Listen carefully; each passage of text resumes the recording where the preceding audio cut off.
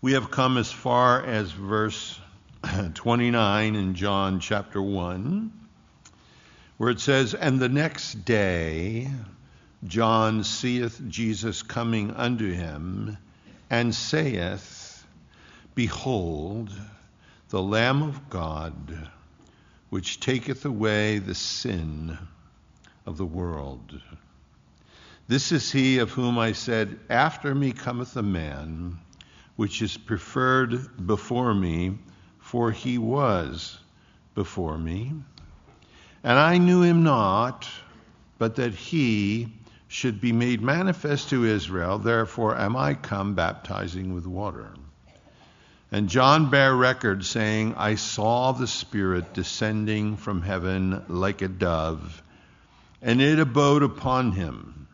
And I knew him not, but he that sent me to baptize with water, the same said unto me, Upon whom thou seest the Spirit descending and remaining on him, the same is he that baptizeth with the Holy Ghost.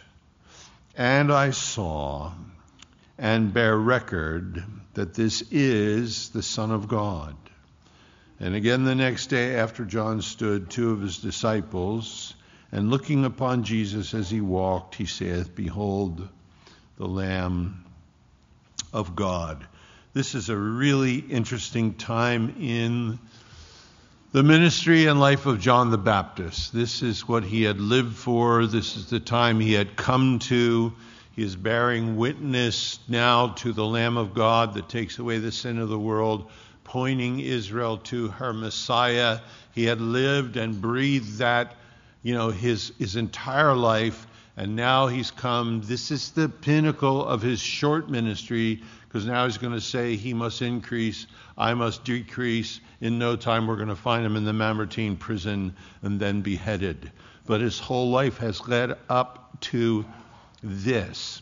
He tells us here, after this, after the Pharisees, religious leaders, the questioning, the fact he said to him, the one you're looking for is standing in your midst and you don't even know him. And he's going to say, I didn't either. But the one who sent me to baptize said, the one you see the Spirit descending on and staying on, that's the one. We're not told specifically whether they spent time together as children. John the Baptist is 6 months older than Yeshua, Jesus. The Lord's mother, Mary, and Elizabeth, John the Baptist's mothers, we're told are cousins, they're relatives. So did they see each other at feasts? Had they encountered each other as little kids? Was John the Baptist this big and Elizabeth saying, take that grasshopper out of your mouth? Just what were they like when they were little? You can just imagine these two, John the Baptist filled with the Holy Spirit from his mother's womb, Jesus conceived and born of the Holy Spirit. But the hills of Judea, where John the Baptist is born and raised, is a great distance from Nazareth in the north in Galilee. So they may have spent some time together. We don't know that. We would assume that at least John the Baptist knew who he was, because I'm sure Zachariah and Elizabeth, told him what had happened. And when my cousin Mary came, and John, you heard her voice, you jumped in my womb, you knew it was the mother of the Messiah, or the mother, of this special one that would come. And yet John is going to say here, I knew him not. I didn't know this one was the Son of God. Now, for years and years, he's out in the wilderness by himself. Zachariah and Elizabeth have passed off the scene. He is longing. He steps into his ministry. He is a fiery individual.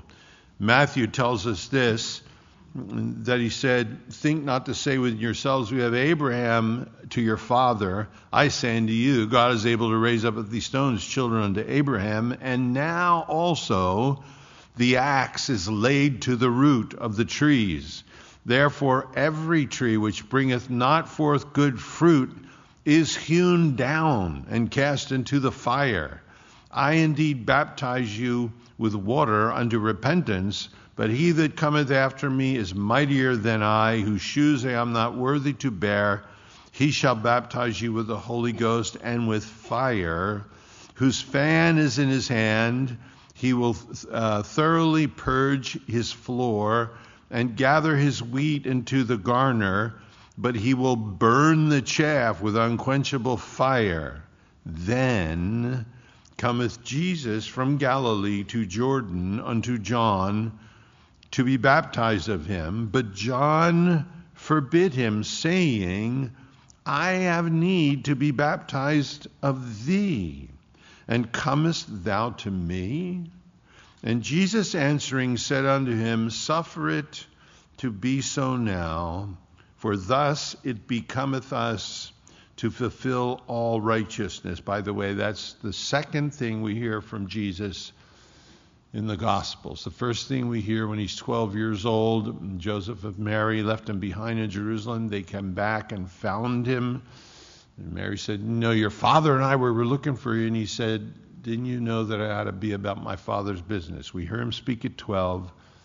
We don't hear from him again until this scene where John the Baptist says, you should baptize me. And he said, Suffer it to be so now, for thus it becometh us, you and I, John, to fulfill all righteousness. Then he suffered him. And Jesus, when he was baptized, went up straightway out of the water, and lo, the heavens were open unto him, and he saw the Spirit of God descending like a dove and lighting upon him. And lo, a voice from heaven saying, This is my beloved Son, in whom I am well pleased. John the Baptist had experienced that at least 40 days before this scene where he points the finger and says, Behold the Lamb of God that takes away the sin of the world. Because when Jesus came out of the water, he's driven into the wilderness where he's tempted of the devil for 40 days. Now he steps back onto the public scene. He's somewhere down near the Jordan at this point in time.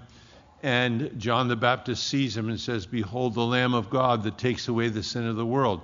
His view of Jesus has changed. He knows now he's the Son of God.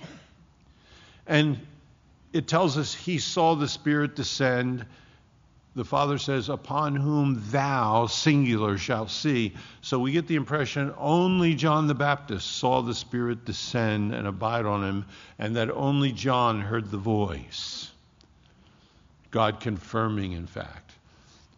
He had said, the axe is laid to the root. Every tree that doesn't bring forth good fruit, he's going to burn with fire. Even now, he's cleaning his threshing floor. He's going to gather the grain and the chaff. He's going to burn with unquenchable fire. Now he's saying, Behold the Lamb of God. Isn't it interesting, the change?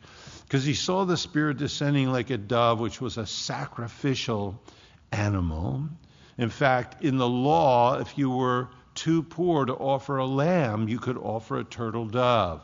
Joseph and Mary, when they come to dedicate Jesus, in Luke chapter 2, it says they brought 2 turtle doves. Normally a lamb would be offered. So Joseph was having a hard time with work. He couldn't get materials. There were ships sitting off the coast, and they couldn't bring him what he needed. He didn't have enough money for lambs, so he offers 2 turtle doves. They were poor. They have money, but that was a sacrificial animal. And somehow John the Baptist sees that, recognizes that, and then when he sees Jesus, it's no longer the fire, the axe. Now it's Behold the Lamb. Behold the Lamb. So interesting, as the Lord had come to him, F.B. Myers says that John the Baptist was a connoisseur of souls. He was calling multitudes to repentance. The soldiers were there. Romans were impacted by his ministry, and he told them, don't take any more from people except what is due. Don't abuse your power. The religious leaders came. Who warned you to flee, you brood of vipers? The common people came. The harlot. The tax gatherer. The person who had been unfaithful to their spouse. The person struggling with covetousness and theft. The person abused when they grew up and felt like nobody could ever love them. The liar. They came and they heard and they were baptized. And John watched them. And he knew the harlot that came down into the water, weeping, genuinely repenting of her sins. And he knew the one that looked like she was just trying to do what was right. He knew the thief came with a broken heart. And he knew the one that really wasn't repentant. He was a connoisseur of souls. And then one walks up to him, a soul like he's never experienced before. And he looks at him and says, I have need to be baptized of thee. Doesn't know who he is yet. I have need to be baptized of thee. And the Lord says to him, suffer it to be so now, for so it becometh us to fulfill all righteousness. John, let's do this together. It becometh us. Jesus is the same, Hebrews 13:8, yesterday, today, and forever. The Old Testament, he says, behold, I am the Lord, I change not. Isn't it interesting? He says to John the Baptist, who needed forgiveness as well, a prophet. Suffer it to be so now, John. Let this happen because it becometh us. This is something that we should do together. It becometh us to fulfill all unrighteousness. Look, he's the same. When you sit alone with him, whether that's the morning for you or in the afternoon, whether it's the evening or when the house quiets down, you're alone at night. When it's just you and him.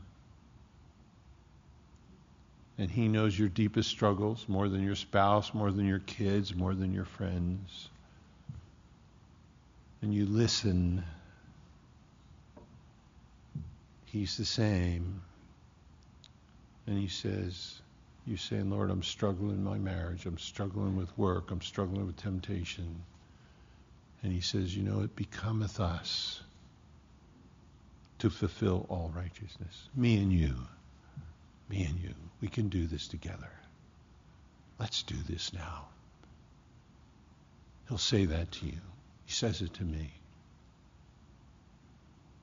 It becometh us to fulfill all righteousness. They go down into the water, and John sees heaven open, and the Spirit of God descending like a dove. Doesn't say it was a dove. Like a dove. Luke says in chapter 3, verse 22, that it had the form or the appearance of a dove. The Spirit is compared to fire, compared to oil, compared to water, compared to dew. You go through the scripture. Here, the Spirit is descending like a dove, and it comes upon Jesus, and it abides there. We don't know what it means. He doesn't have a dove sitting on his shoulder. Is it just, does he light up with the presence of the Spirit, and it abides on him? And John says, then I knew that was the one. Not only that, then John hears the voice from heaven, this is my beloved Son, in whom I am well pleased. It's interesting, the Greek is, in whom I am already well pleased. He had never preached a sermon. He had never done a miracle. He worked in the carpenter shop in Nazareth for 30 years. Like many of us would live in obscurity because we think being seen by men or acknowledged by men is a higher place, where the Bible teaches us being acknowledged by our Father in heaven is the highest place. This is my beloved Son, nobody knew, in whom I am already well pleased. Every door jamb he made was a good piece of work. He never overcharged anybody. He was honest with every customer. He rose early to spend time with me so that he could go into the forest and cut down a tree and bring it back to the shop and turn it into a board. He stood in the shop waiting for the day to come when he would go forth.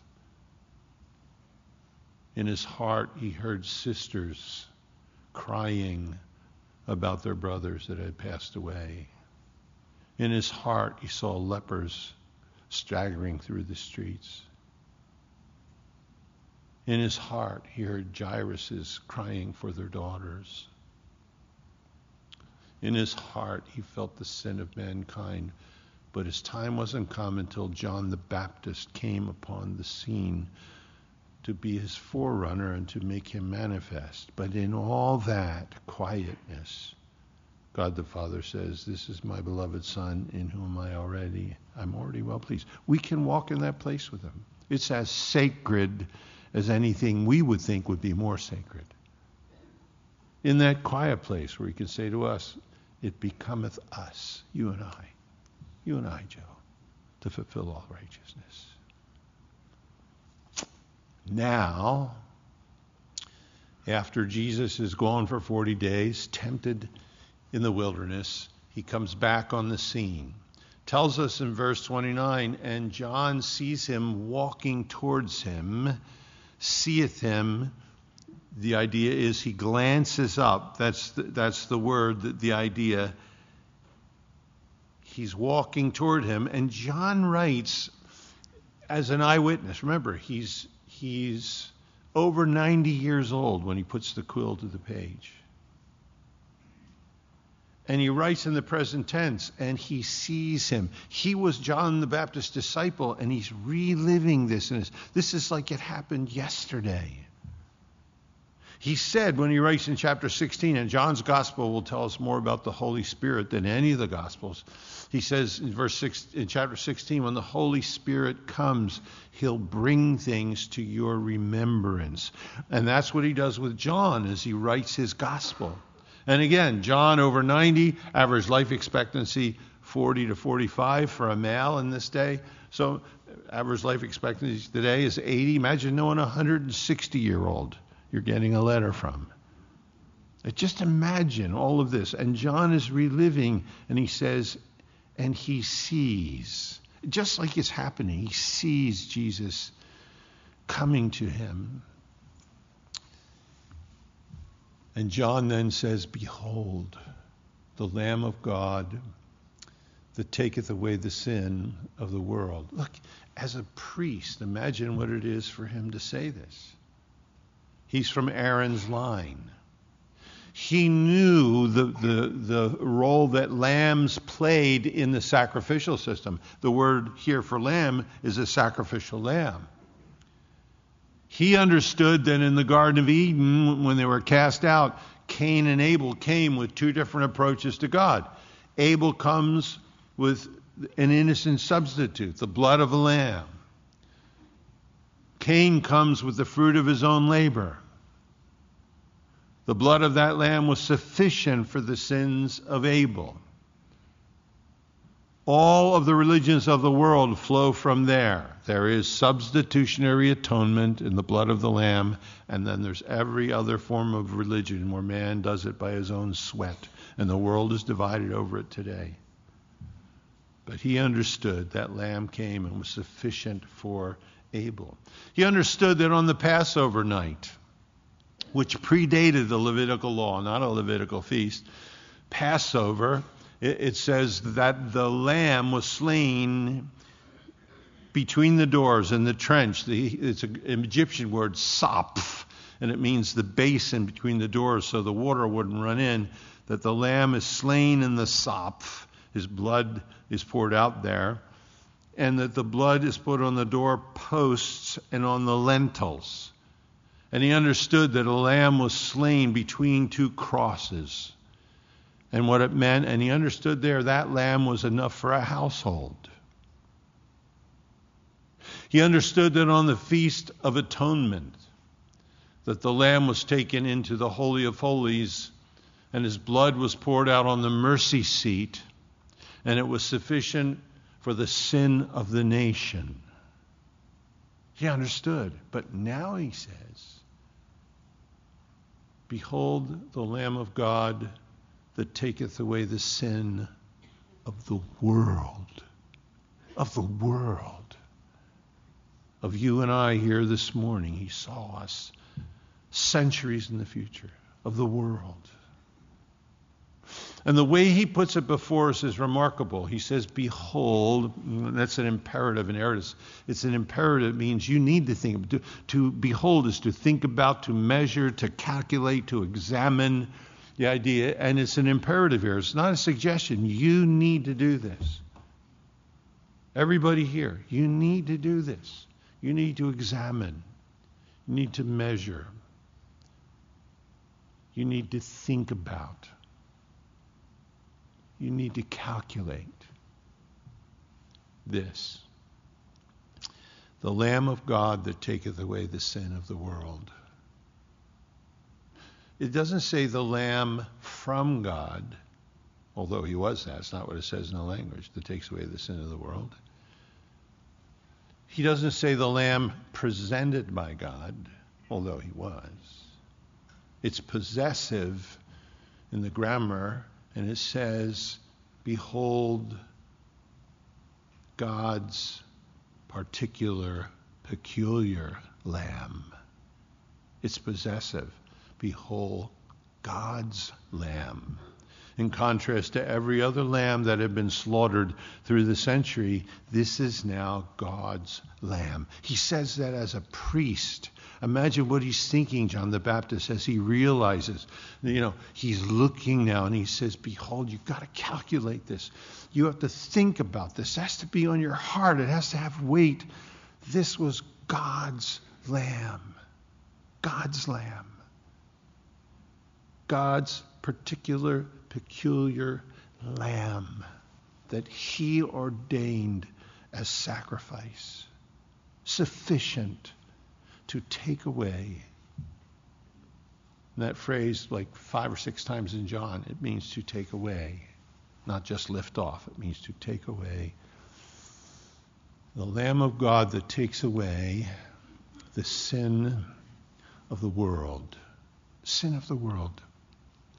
Sin, to miss the mark, is the idea.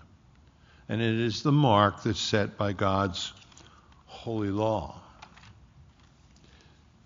To miss it is to come short of it in thought, in deed, in attitude, in the way we treat other humans, in our relationship to God. We have missed the mark. Sin. But he says he's come to take away the sin of the world. The sin of every man who has ever lived, the sin of every man who's alive now, and the sin of every man that will live. The sin from Adam to the last babe born before the judgment of God. The sin, singular, of the world, singular. He sees the sin of mankind in one incredible mass. And he says he's come to take away the sin of the world. It's done. On the cross, John's going to tell us, he says, it is finished. It is finished. The Lamb of God. Listen, that takes away the sin of the world. These are deathless words. You and I know them thousands of years later. The Lamb of God that takes away the sin of the world. They are imperishable words. John heard John the Baptist say that when he was 15, 16. And as John the Apostle then saw the crucifixion and the resurrection, as he was there on Pentecost, as he saw the lame man healed, John as he moves forward, into the mission field, John as he stands on Patmos and sees the Lamb of God, chapter 5, with the marks of slaughter upon him, this thing that John the Apostle heard when he was a teenager, behold the Lamb of God that takes away the sin of the world. These are deathless words. They are imperishable. And as time goes on, they become deeper. They become more powerful. And as we step into eternity in the ages to come, we're still learning of his grace and of his mercy. I've been saved for 50 years. Next year. 40 years ago this month, Kathy and I had moved back from the West Coast. We looked for a church, a lot of great Christian people, a lot of fine churches. We were spoiled. Wasn't what we were looking for. So 40 years ago, in November of 1981, we started a Bible study, about 20 of us.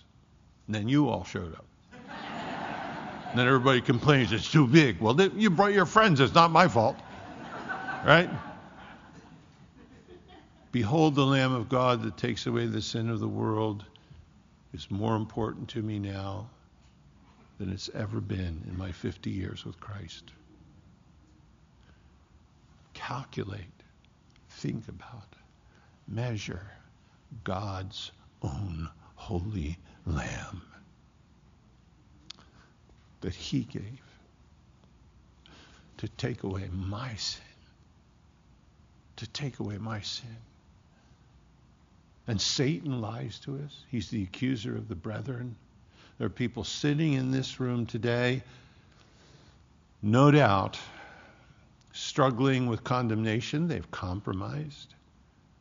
They've done things wrong in the last few days. Hatred, bitterness, lust, anger, drugs. And the enemy wants to keep you away from your Savior. You need to measure something. You need to calculate it. You need to think about it. And it's this. God's Lamb did the work, not you. You should respond. You should yield to this one who loves you. But the work is done. God's peculiar Lamb who takes away the sin of the world. Just think of that. It's the message we have that this world is so frayed and threadbare and falling apart. It has to be real in our lives. We have to behold this one. Or we don't have it. If you don't have the measles, you can't give anybody the measles. If this is not real in our lives, what do we have to infect other people with? And it's so interesting when he says this, behold the Lamb of God. You know, in the Old Testament, the first time the word lamb appears in the Bible is 22 chapters into Genesis. The word lamb never appears. In chapter 22 of Genesis, the first time you hear the word love. It's the first time you hear the word worship. It's the first time you hear the word lamb. God says to Abraham, Abraham, take thine son, thine only son, whom thou lovest. First time the word love is in the Bible. And bring him to a mountain that I will tell thee of. And as they come there, Abraham says to his servants, you wait here. I and the lad will go and worship. First time the word worship is used. And we will come again. And when they get to the mountain, the servants had to stay behind, and only the Father and the Son could go to the top of Golgotha. That's where Abraham and Isaac were. And Isaac says, Father, behold the fire. Behold the wood. Where is the lamb for the sacrifice? First time the word lamb is in the Bible, in the Old Testament. Genesis 22. The first time the word lamb is in the New Testament, not in Matthew, not in Mark, not in Luke. John 1:29 is the first time in the New Testament you find the word lamb. Behold the lamb. The question is put forth on the first use. Where's the lamb? The answer in the first use in the New Testament, behold the lamb that takes away the sin of the world. Remarkable. And John says, this is the one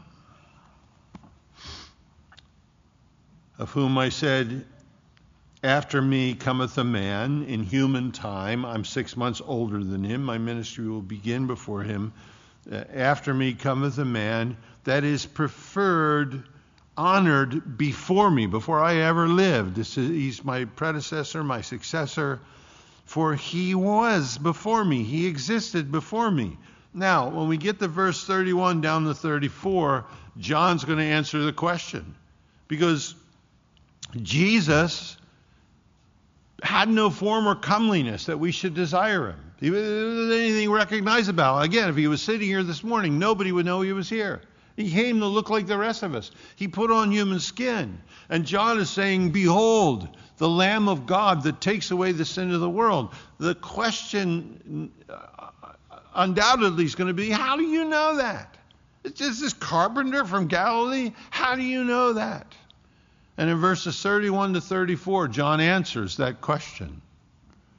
He says in verse 31, and I knew him not, but he should be made manifest to Israel. I didn't know him. All I knew that whoever he was, he should be made manifest to Israel.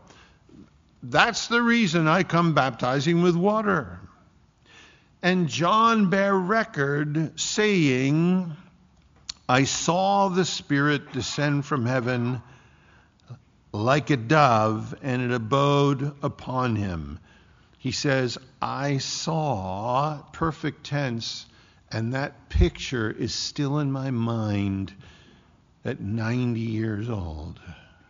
I saw it, and I still see it. The day so impacted me. I saw it. I remember the first day I saw Jesus.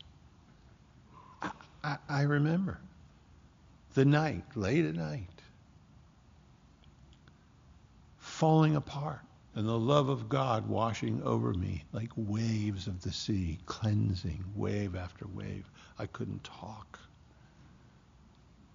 He says, I saw, and it's still in my mind's eye, the Spirit descending from heaven like a dove, and it abode upon him. And I knew him not. I would not have known him, except, but he that sent me to baptize with water, the same said unto me, and how did God the Father talk to John the Baptist? This is very specific. The same said unto me, upon whom thou shalt see, future tense, it's going to happen, upon whom thou shalt see the Spirit descending and remaining on him, the same is he which baptizes with the Holy Ghost. Well, of course, if the Holy Ghost descends from heaven in a visible form to John, and it abides upon him, it stays on him, then he would be the one who baptizes with the Holy Spirit. He's the one who is filled with the Spirit without measure. He's the one that will then baptize with the Holy Spirit. And John then says this, and I saw and bear record that this is the Son of God. Again, speaking of the fact that John the Apostle, the evangelist who's writing, was an eyewitness and an ear witness to these things. He's writing as though they're happening in front of him. And he says, and I saw and bear record. Very interesting. It's I, emphatic in the language. I saw this. Little old me. I saw it. John's writing, what he heard John the Baptist say. I saw it. I'm the one, John the Baptist. Imagine that, me. I saw and bear record. Those two phrases are both in the perfect tense. So it's, again, I saw. Little old me, I saw it. And I'm still seeing it in my mind. And bore record. And it is still my testimony today that this is the Son of God. I heard the voice. Behold, this is my beloved Son, in whom I am well pleased. I wouldn't have known him I wouldn't have known him. He had no form or comeliness. He had a great sense of his righteousness when he came to be baptized, but I didn't know he was the Son of God. Even if I had a thought he might be the Messiah, I had no idea that this was the Son of Almighty God. And he says to us, look, you have to calculate this. You've got to think about this. This is your business individually. Not mine, not the person next to you, not your spouses, not your kids. This is your business. You have to calculate. You have to behold. You have to think about this. God's own lamb. Not you. God's own lamb that has taken away the sin of the world. There's only two places sin can be. Your sin. It can be on your neck, and you can try to bear it alone, or it can be on the Son of God, and the burden has been removed from you. If your own sin is still on your neck, you are in your sins, and you will die and perish eternally. If you trust the Son of God and your sins are upon him, you will be saved forever. Whatever you prefer. Well, if God's a God of love, how can he send people? He doesn't send anybody anywhere. He makes reservations. You're here today. You don't know Christ personally? Where do you want to spend eternity? Under your own sins, cast off into outer darkness, burning and falling in hell for over and over, because God is holy and you're covered with sin and you can't be with him because of that? Or do you want your sin to be on the Lamb of God? God's own Lamb, God's sacrifice, the only one who had the ability to take on himself the sin of the world. Isaiah said, God the Father laid on him the iniquity of us all. Do you prefer that? If that's what you prefer, as we sing our last song today, I'm going to encourage you to get out of your seat and walk down here. We're going to come further in John to where Jesus says, if you're willing to acknowledge me before men, I will acknowledge you before my Father in heaven. If you know you need to be saved today, you're tired of your own sin, you have everybody else fooled, but when you lay your head down on your pillow at night, you're alone with yourself, and you don't know where you're going to spend eternity, and you're sick of struggling under your sin, and it's killing you and destroying others around you, and you're just tired of the whole thing, then you come to Jesus today. He's the Lamb of God that already carried your sin. You can refuse that or accept that. He takes away the sin of the world. If you don't know him, I'm going to ask you as we stand to pray to get out of your seat and come down and stand right here in front of everybody and say, I want this forgiveness. I want to know that God's particular lamb, God's own lamb, God's own sacrifice carried my sin.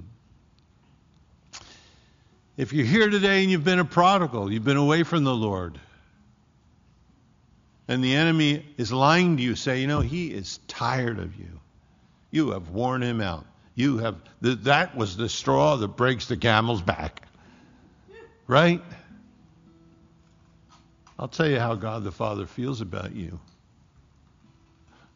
He loves you. He loves you. Listen to me. He loves you. This world is disintegrating. It is falling apart. And he's given his own precious son, his own precious lamb. And he bore your sins. As a backslidden Christian, you need to remember that. You need to calculate that. You need to measure that. And if you do, you'll fall back in love with Jesus again. Come back from that place where you've been away.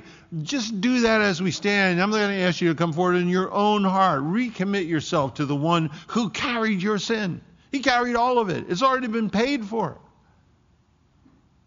And if you've never come to Christ, I'm going to ask you to get out of your seat and walk down and stand here in front of everyone.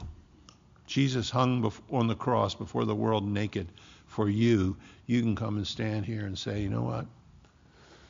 If God the Father paid that price for me, his own precious Son, I want to know this God. I want to know. Then you'll come. Let's stand. Let's pray together. If you need to be saved today and a friend brought you, they're going to say, come on, I'll go down with you. We want to give you a Bible, some literature to read. We don't want your email. We don't want your phone number. We're not going to give you offering envelopes. We don't want nothing from you. We want everything for you. Okay? Let's bow our hearts. Father, I know you've overheard, and you give us this remarkable passage, Lord. And we don't have to die with our sin on our own neck, Lord. We can die in hope knowing that your Lamb, your Son, bore our sins. Father, keep that before us. We're all so imperfect. We all fail. We all make mistakes. And we all need to calculate and recalculate and remeasure, Lord. And behold, again and again, the Lamb of God. And it becomes sweeter and sweeter to us, Father. And we pray for those here who don't know you, Lord. You add to the church daily such as should be saved. Your word tells us that. We pray you would draw them now into your arms of love. The one who has rescued them from an eternity in darkness. Let them see that, Lord. Let your love reach their hearts today. Let it blow their minds, Lord. And only you can do that. So, Lord, we commit it to you. As we lift our hearts in worship, Lord, receive it. Lord, let it be a sweet savor before you. We pray, Lord Jesus, in your name, for your glory. Lord, we love you. Amen.